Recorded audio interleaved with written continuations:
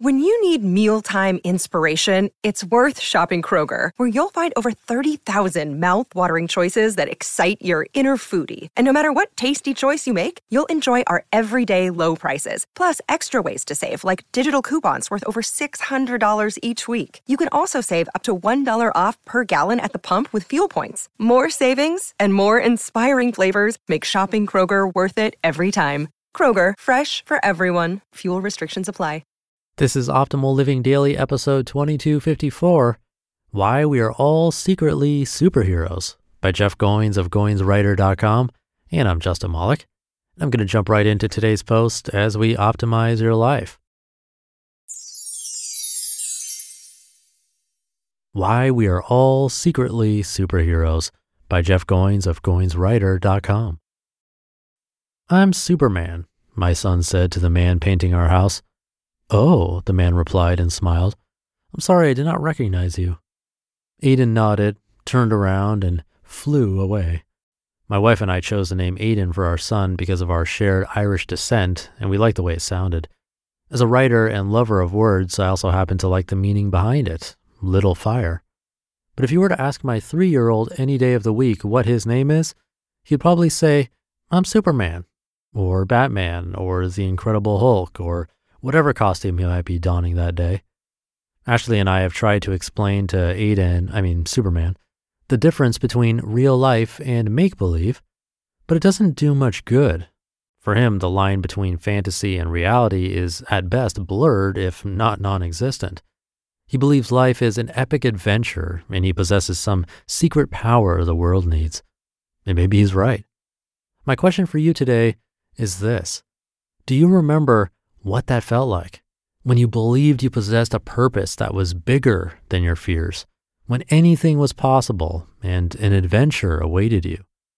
When did you stop believing that? When did you settle for the status quo? And when exactly did you give up your superpower? Hiding behind normalcy. If you know the Superman story, and being a comic book nerd, I know it quite well, then you know his alter ego is Clark Kent. You might also know he is an alien from a faraway planet. What you might have missed is that Superman, unlike other superheroes, did not become special through a freak accident. He was born that way. And when he left his home planet and crash-landed on Earth, he became Clark Kent, the adopted son of a couple of farmers. In other words, Superman does not hide behind a mask. He hides behind normalcy. I think many of us do that. We believe we have some special purpose, but over time, lose sight of it.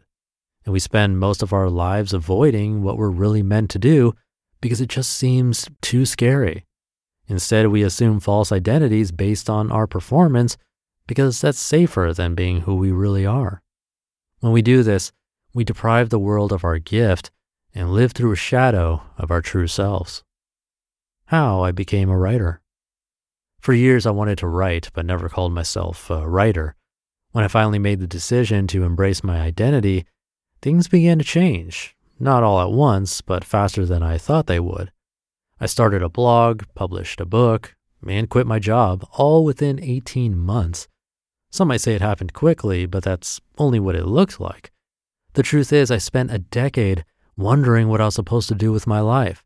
I felt like something was missing, but didn't know what to do about that. Of course, I thought about writing, but never committed to it, never actually did it, until eventually it felt like I could do nothing other.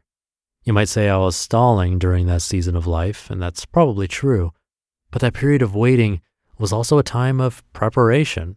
And just like Superman's childhood was a means of preparing him for the task ahead, we all have seasons of stillness that help us become who we're meant to be. What to do with the waiting. The lessons during these times, as frustrating as they can be, are, number one, remember who you are. Listen to your life and pay attention to what you hear.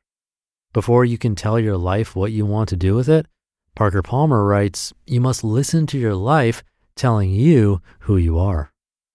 Number two, use your environment. Accidental apprenticeships are all around you if you're willing to embrace your context and make the most of it. Everything you do in life can prepare you for what's to come.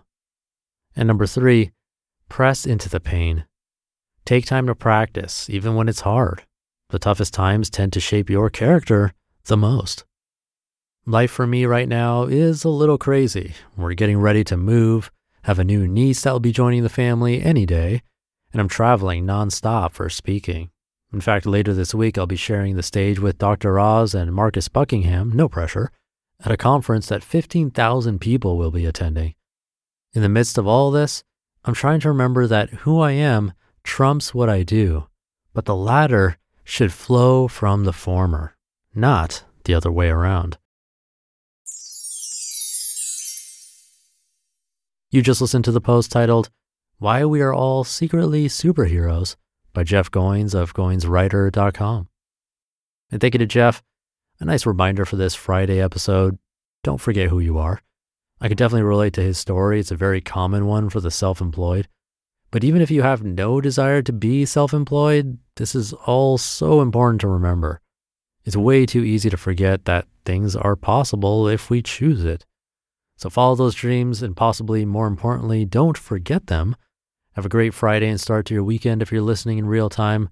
Thank you for listening, and I'll see you tomorrow, where your optimal life awaits.